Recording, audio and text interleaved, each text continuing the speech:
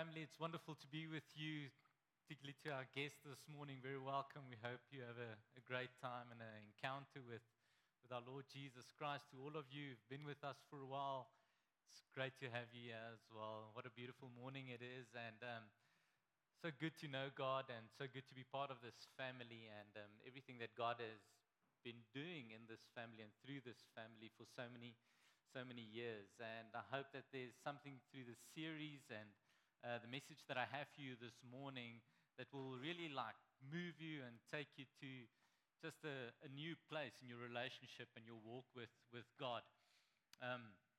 It's quite long ago, as Donnie talks about, everything that's happened in almost 2 decades, I suppose. Just thinking back, so many great times that we've had as part of this family. Mine Ilse's story with this family started about 15 years ago when we had been saved for about 5 years and part of a wonderful church in the city. And really feeling that God was moving us somewhere which aligned with something that we felt in our hearts and which we had felt from the moment that we gave our lives to Jesus. And I'm not going to go into my background, my story. Many of you have heard it, the destructive nature of it, the pain of it, the just terrible person I was. And the 30th of January 2001, Jesus just miraculously took me out of that mess that I was, and he put my feet on a rock. And the person that discipled me, he asked me a great question that night. He led me to Jesus. He said to me, Etienne, you're going to go away for a week, and you're going to think, and you're going to pray, and you're going to ask yourself this question: what is the cost of following Jesus? And are you willing to pay that cost? And I'm forever grateful for that question that he asked me. And we've just felt from the beginning that God had a specific mission for Ilse and I. Because of the way that he saved us, we wanted that for our family and our friends and those that we haven't even gotten to know yet. And we, in a wonderful way, got joined to this family about 15 years ago. And what really got us was the mission that every nation as a family was on. And there was something in that mission that spoke to our hearts and that we felt that we had to align our lives with, and which has really been a beautiful story in our lives and lives of other people, not always successful, if I can call it that. It's not like it was perfect, and it's not like it is perfect in any way. We make terrible mistakes. We sometimes sort of deviate from the path that God has set out for us. But we've been really so honored to be part of this. And it was on a morning like this, about 13 years ago, when there was a call made similar to the one that Donnie made to you this morning, that to come and serve in this family.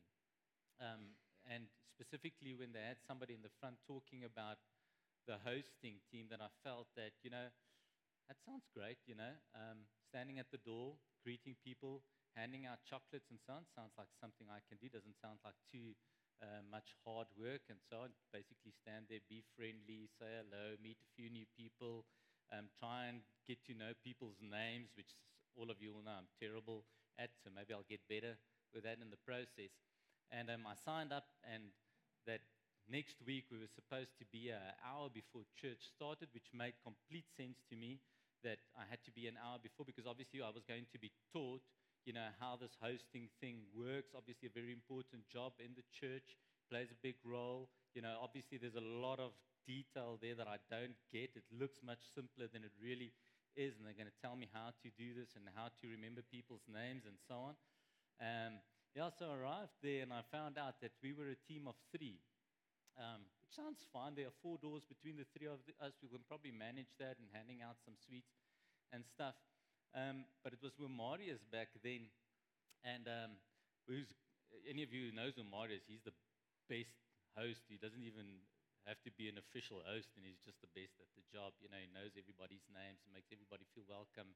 It's probably the result of many people coming back to church. I see a lot of smiles and nods. I don't know them. But in any event, I digress. And there wasn't much training involved.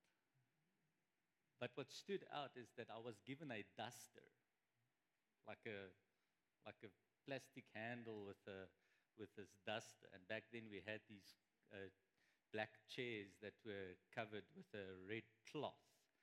It's quite cheap and ugly. But the worst thing about it is if it's used in a school is that kids walk on them and they become all dusty and so on. And so what the hosting team had to do every morning, an hour before church, is we had to dust those chairs. Every single chair, we had to dust them. And I can just remember how I hated it because I get hay fever from dust. So it's just the worst job to give me. And I can just remember, in my heart how something went wrong. Where I had thought that I had signed up, to play this, what I thought was a great role. And then I was told that it was something completely different, or it involved a lot more. I can just remember, hating it. Because it's not only the dust and the fact that it gave me hay fever. That material had its nature caused everything to cling to it, like hairs. So you would brush that hair, and try and get it off, and it would just like move a little bit. Eventually you had to take the hair and just took it off, which is kind of gross. But I just hated it.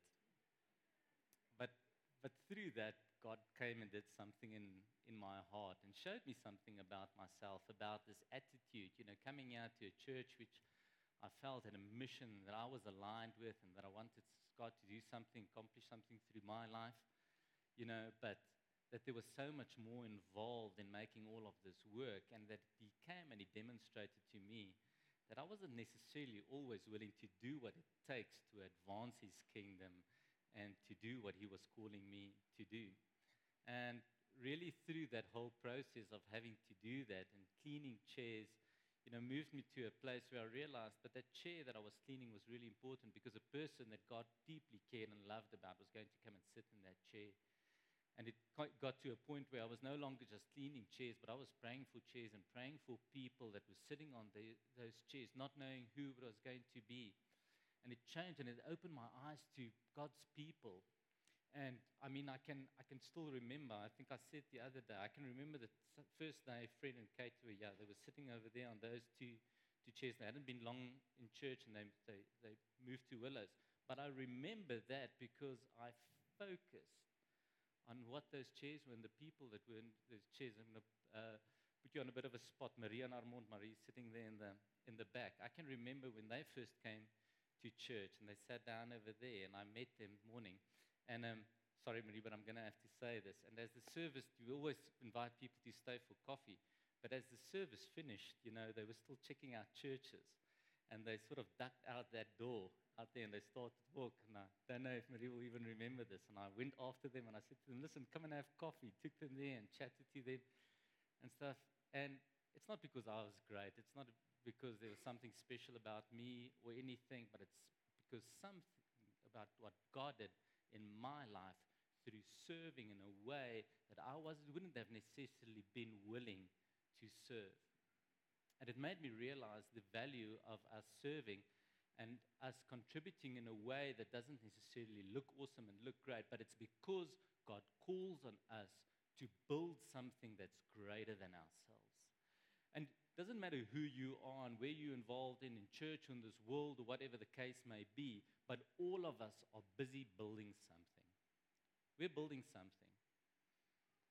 The question is that what is it that we are building? What is it that you and your family are building? What is it that you and your business is building? What is it that you are building in your free time when you spend time with people that you love or don't necessarily love yet? And that thing that we are building, is it something that has meaning? And is it something that will last? And it's an important question to ask ourselves this morning. And what I also experienced through having to clean chairs was I was tested in my motivation as to why I wanted to build and what I was willing to do to align myself with something that was much greater than I was and the role that I had to play. And that's why it's so important, this series that we are busy with and walking through the book of Nehemiah and looking at the way that God builds, but not only the way that God builds, but as Donnie explained last week, how he uses us as people to build. And what a privilege it is to be serving this holy God that can do anything and can do everything and who loves us so much and cares about us and saves us. Not only the day that we decide to give our lives to him, but every day he saves us from ourselves and he saves us from our brokenness and the mistakes that we make. And he uses us not only to change our circumstances, but to change this world. And that's something amazing to be part of, and such a privilege to be some part of something like that. And that's why it's so important that we stand still this morning and continue this journey of how God builds and how he uses us as his people to build. And we're going to continue. We're going to look at some scriptures in Nehemiah 1 and 2. I'm going to jump around a bit from one scripture to the other because it's really too long for me to read the whole part. I'm going to read some of it, and then we're going to stand still at some of these scriptures as we continue on this journey through Nehemiah with God. But before that, I just need to give you some of the context. And it's really important, because if we think about Nehemiah and we think about the building of the wall, it's so easy that we can become stuck in sort of the story in isolation and about the building of a wall. But it's part of a so much greater story, a rescue story that culminates in the cross. And we need to understand where this whole fits in. All of this fits in. And it really starts with the story and the relationship that God had with this nation, Israel. And it starts with this God bringing this nation, Israel, out of Egypt. And he brings them to this promised land. And he sets them free from slavery. And he gives them this amazing land called Canaan. And this land has everything that they need and so much more. And you really get the sense that they don't deserve this, but God gives it to them because he loves them. And what we immediately see the moment that people are brought into this land, they immediately start sinning. And it's not necessarily so much in the rules that they don't comply with, but really because of their rebellion towards God and because of them turning away from a Savior, from them rejecting a Savior and walking away. And we see how God, through his mercy and his kindness, he keeps bringing them back to him. And it's really a thing that escalates and escalates, where initially, because God has these people who reject him and turn away from him, he says to them, but don't do that. If you're going to do that, you're going to have to bear the consequences. And what starts happening is that initially they just raided. They're raided by other nations. Other nations come and they take what's theirs, and they just make life a little difficult for them and so on. But still, the nation, they will turn back to God, but then as the moment they turn back to him, they turn away from him again. And God will allow this to happen again, and we'll go through this cycle, but then it starts escalating. Then the people would start getting diseases. Now they would start to be conquered by the people. They would be hurt by the people. And God eventually said that, if you don't turn to me, if you don't follow me, if you don't have a relationship with me and love me in the way that I loved you, what I'm eventually going to do is I'm going to take you out of this land that I've given to you.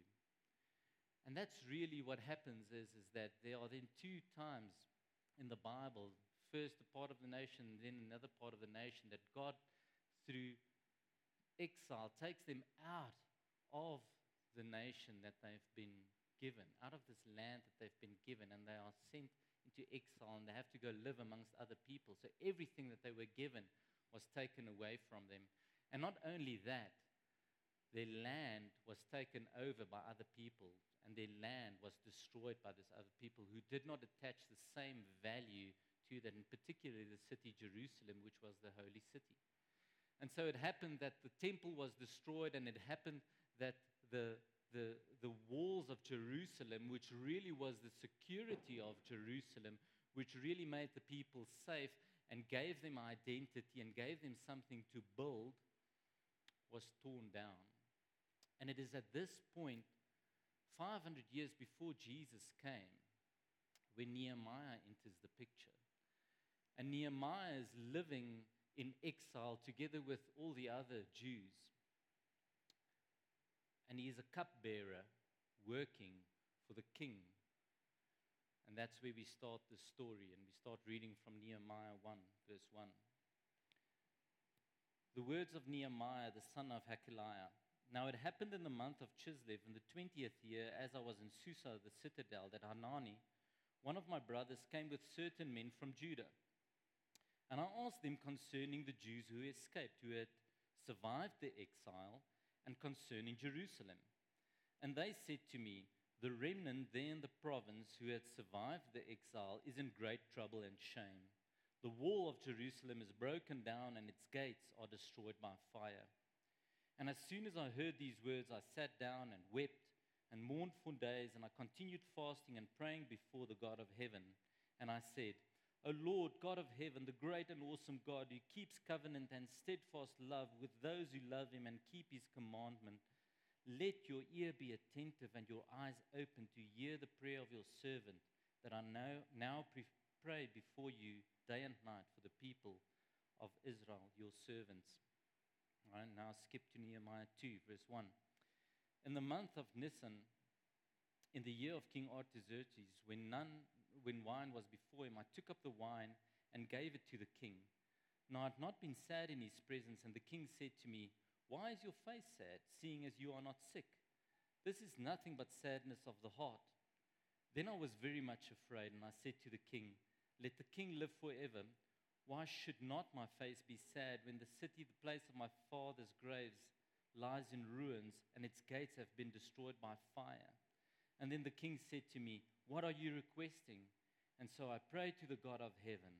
And I said to the king, if it pleases the king, and if your servant has found favor in your sight, that you sent me to Judah, to the city of my father's graves, that I may rebuild. And then he continues to tell the king what he needs. And then in verse 8, at the end it says, and the king granted me what I asked for. The good hand of my God was upon me. And then it tells a story about he then goes and he scouts a mission. He goes to Jerusalem and he sees how everything is destroyed and what happens to him and what the king does to help him. And then from verse 17 it says, and then I said to them, this is now the other people, then I said to them, you see the trouble we are in, how Jerusalem lies in ruins with its gates burned. Come, let us build the wall of Jerusalem, that we may no longer suffer derision. And I told them of the hand of my God that had been upon me for good, and also of the words that the king had spoken to me. And they said, let us rise up and build. And so they strengthened their hands for the good work. Father God, thank you that we can read your word today, that we can hear your words today. And we pray, Father, that you come and let your word speak to our hearts, Father. And there where we have to change and align ourselves with your will and your plans for us, help us to do that. In Jesus' name, amen. Amen.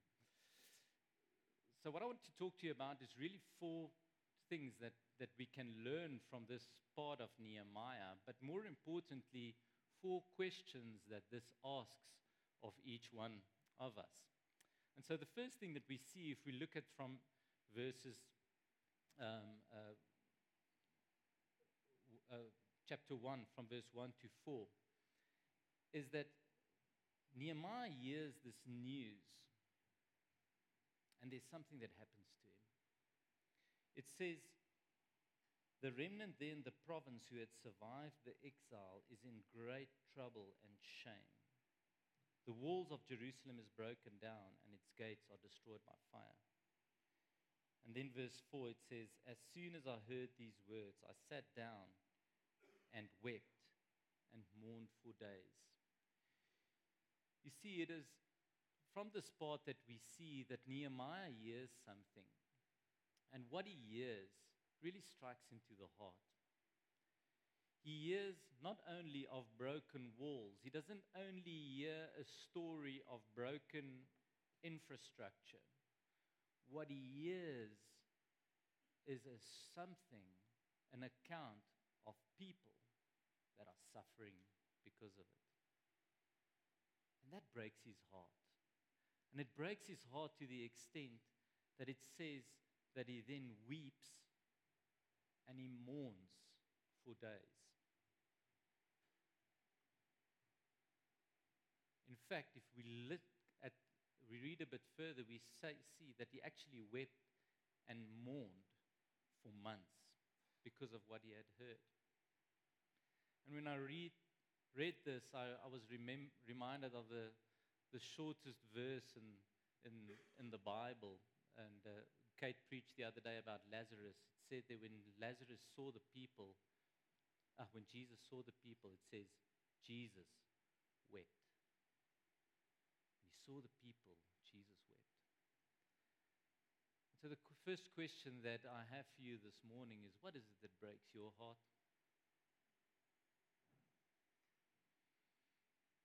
What is it that breaks your heart? What are the things that you see around you and that you experience and that you hear of that breaks your heart?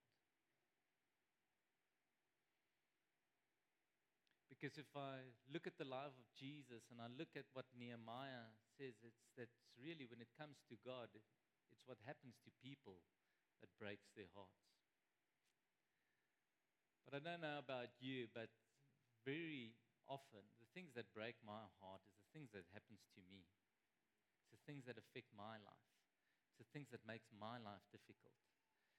Those are the things that keep my head busy, that keep my heart busy, that directs my thoughts and my actions in a particular way. I don't want to give you the answer this morning, at least not yet. But the question I want to leave you is, what breaks your heart? More importantly, who breaks your heart? We then continue on, going on, and we ask ourselves, well, this breaking of the heart, the fact that Nehemiah's heart is broken, what does this cause in him? How does he react to this? And we read from verse 4 again, and it says, I sat down and wept and mourned for days, and listen to this, and I continued fasting and praying before the God of heaven. You see, initially when Nehemiah hears about this, and he weeps and he cries, he mourns about this, what he then immediately does is that he prays and he fasts. He immediately turns to God. And that's not the only thing that he does. It's not only that he prays, because he goes on and it says,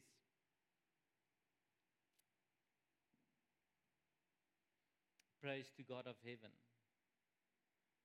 And then in verse 4 of chapter 2 it says, and then the king said to me, what are you requesting?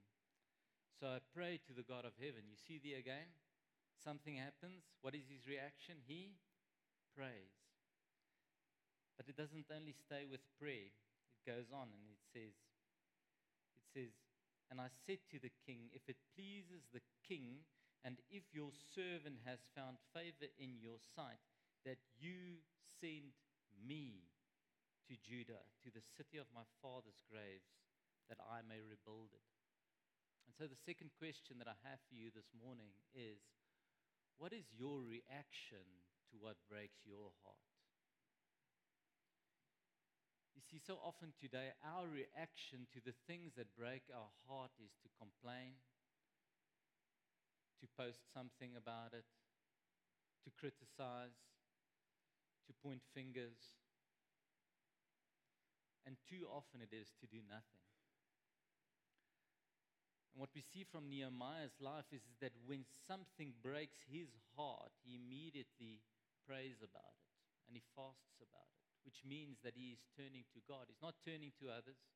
He's not turning to himself. He's not complaining about it. He's not pointing fingers. He's not blaming this nation that did this to them or the other Israelites for their sin, whatever the case may be. Immediately turns to God by praying, by fasting. And even when the king asks him, well, what is it that you want? His first reaction is not to say what he wants. His first reaction is to pray about it, turning to God again. And then what I love about it is that when he could say to the king what he wanted, he doesn't start off by giving him this long list that he later gives to the king. He says to the king, "Send me." What is your reaction to the things that break your heart? Do you turn to God about it? And after you turn to God about it, do you say, "God, send me"? Because as Christians, we can often sort of go between extremes. We sometimes just do nothing. We can over-spiritualize things and say, "Well, okay, yeah, I'll pray for you, man.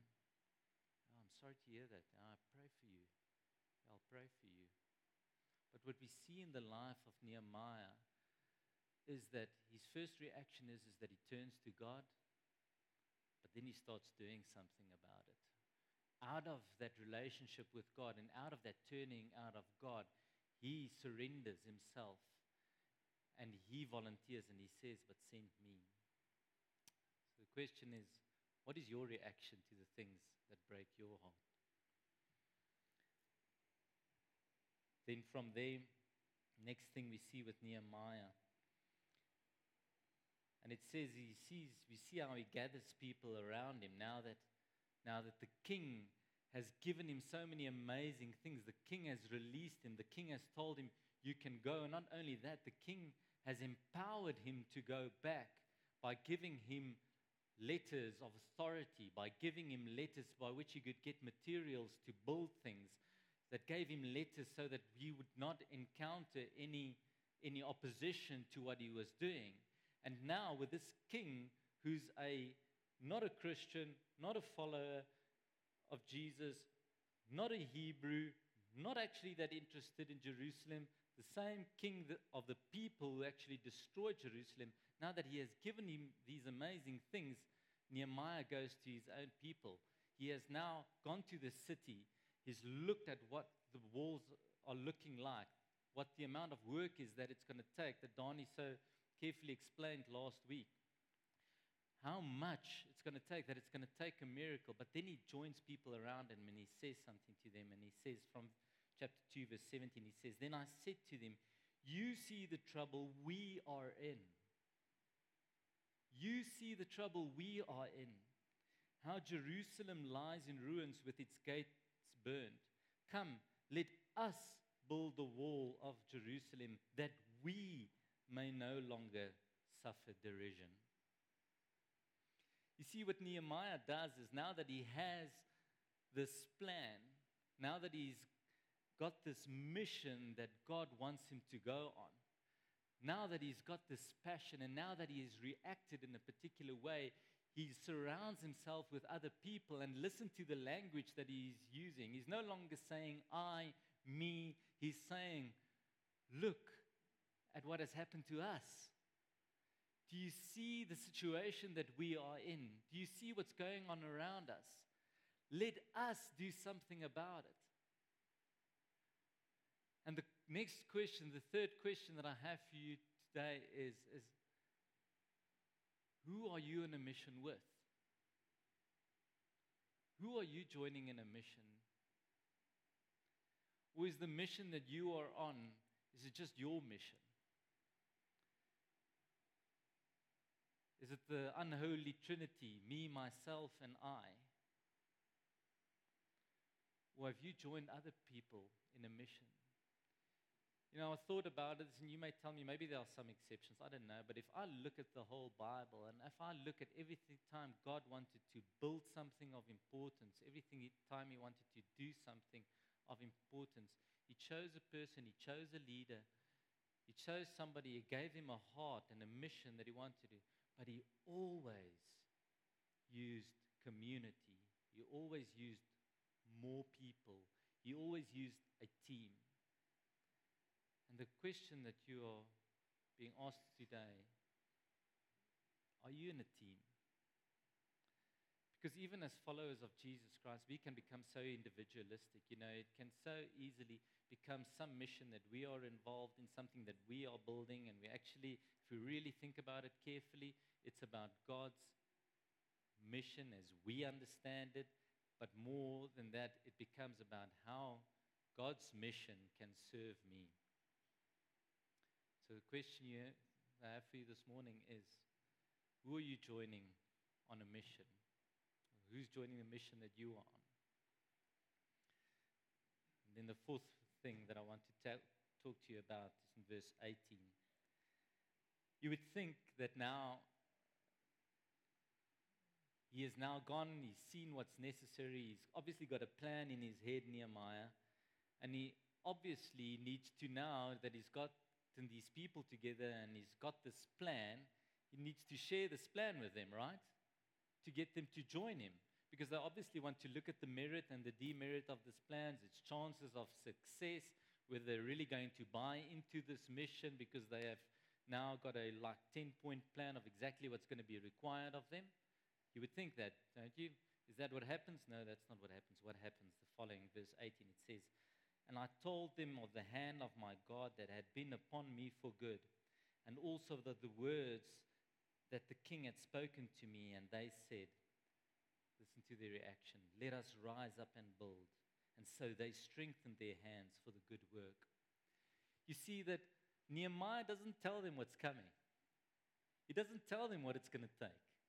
He doesn't tell them what the plan is. He doesn't show them the drawings. He doesn't give them the 10-point plan. What he does is that he reminds them of what God has done. He shows them how God's hand has already been in what has happened. He testifies of the goodness of God in his life.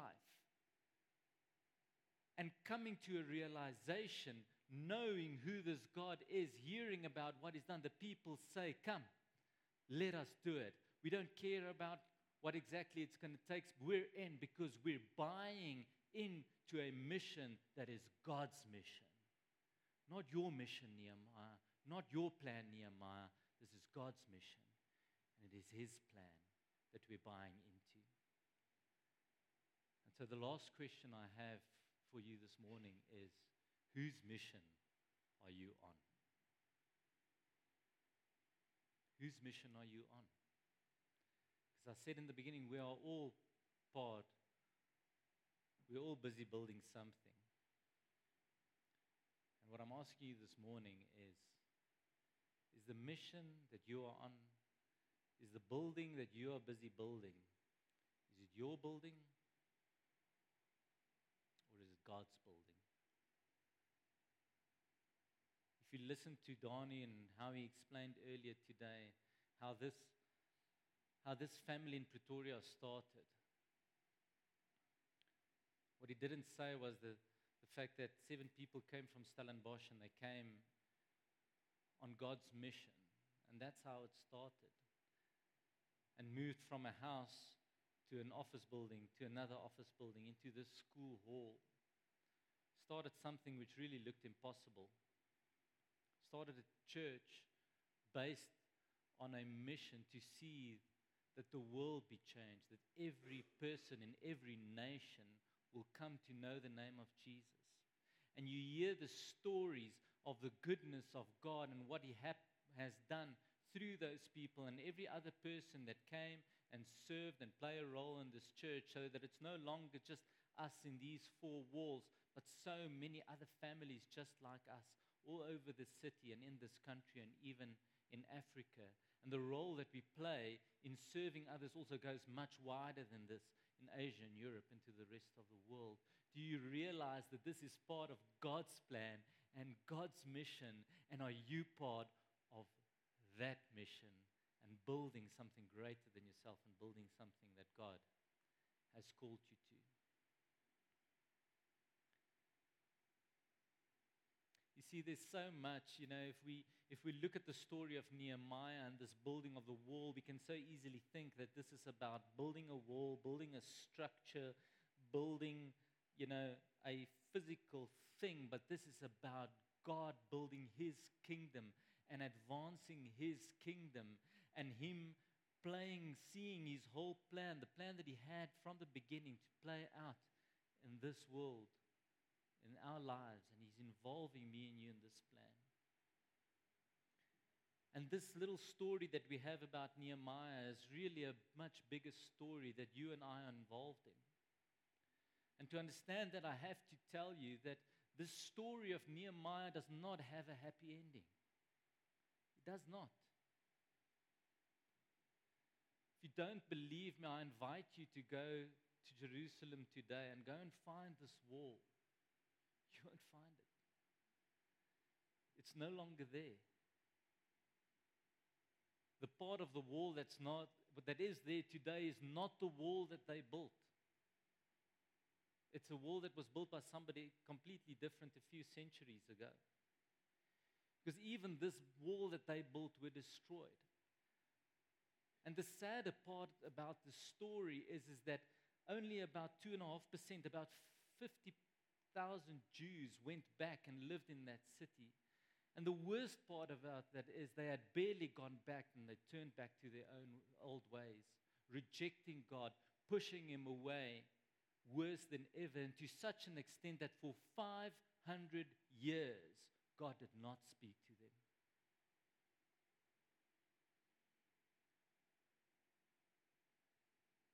And then suddenly, after 500 years, as part of this amazing plan that God has, Jesus came into this world.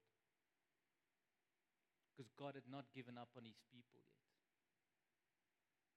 Jesus came into this world and made Himself part of that pain, of that story of rejection, of destruction, because God was building something.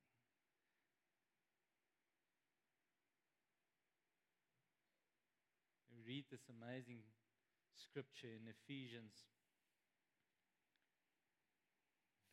2, 19 to 20, and it says this, and this is speaking to you this morning. It says, "And so then, you are no longer strangers and aliens, but you are fellow citizens with the saints and members of the household of God, built on the foundation of the apostles and prophets, Christ Jesus Himself being the cornerstone, in whom the whole structure, being joined together, grows into a holy temple in the Lord. In Him you also are being built together into a dwelling place for God by the Spirit." You see, the building that God is building involves you. It involves each one of us. It didn't stop with the wall that was built by Nehemiah. That was just a small part in the story where God was showing us how He uses us as people, but that He was going to continue playing out this plan that He had for the people and showing you that you are a part of the wall that He is building. And part of the story that He is telling us, He says that if it was only about you, if it was only about what you can build and who you are as part of this building, what it will lead to is destruction. But He says, here's the answer, is that you have to build on Jesus Christ because He is the cornerstone. There's this definition of cornerstone that I found a few years ago, which I think is amazing. It says, the cornerstone is the first stone set in the construction of a masonry foundation. Listen to this. All other stones will be set in reference to this stone, thus determining the position of the entire structure. Thus determining the position of the entire structure. And so that is really what this is about, is that are you part of a mission? What is it that breaks your heart? What should break your heart is what broke Jesus' heart, and that's people that are lost. And what should your reaction be? Your reaction to that breaking your heart should be for you to return to God and for you to say, but use me, God. And you should join others who have the same mission and calling, wants to build the same thing as you. And you have to realize that this is really God's mission. And the way that He builds is to set each one of us in a particular place, in time, in history, in serving with your talents, your gifts, and your resources, so that He builds a beautiful structure that gives glory to Him and to Him alone. And there's a particular way that He calls us to do it. And the way that He calls us to do it is to do it like Jesus does. And it says the following in Philippians 2, verse 5 to 8. Have this mind among yourselves, which is yours in Christ Jesus, who though he was in the form of God, did not count equality with God a thing to be grasped, but he emptied himself by taking the form of a servant, being born in the likeness of men, and being found in human form, he humbled himself by becoming obedient to the point of death, even death on a cross. And so the way that you and I are called to build what God is building is through self-sacrifice, through us serving in the same way that Jesus sacrificed himself, in the same way that Jesus served us. Father God, thank you that you are using us to build,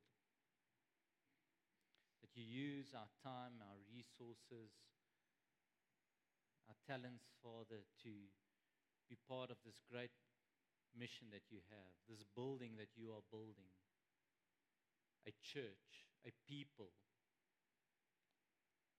a bride to Jesus.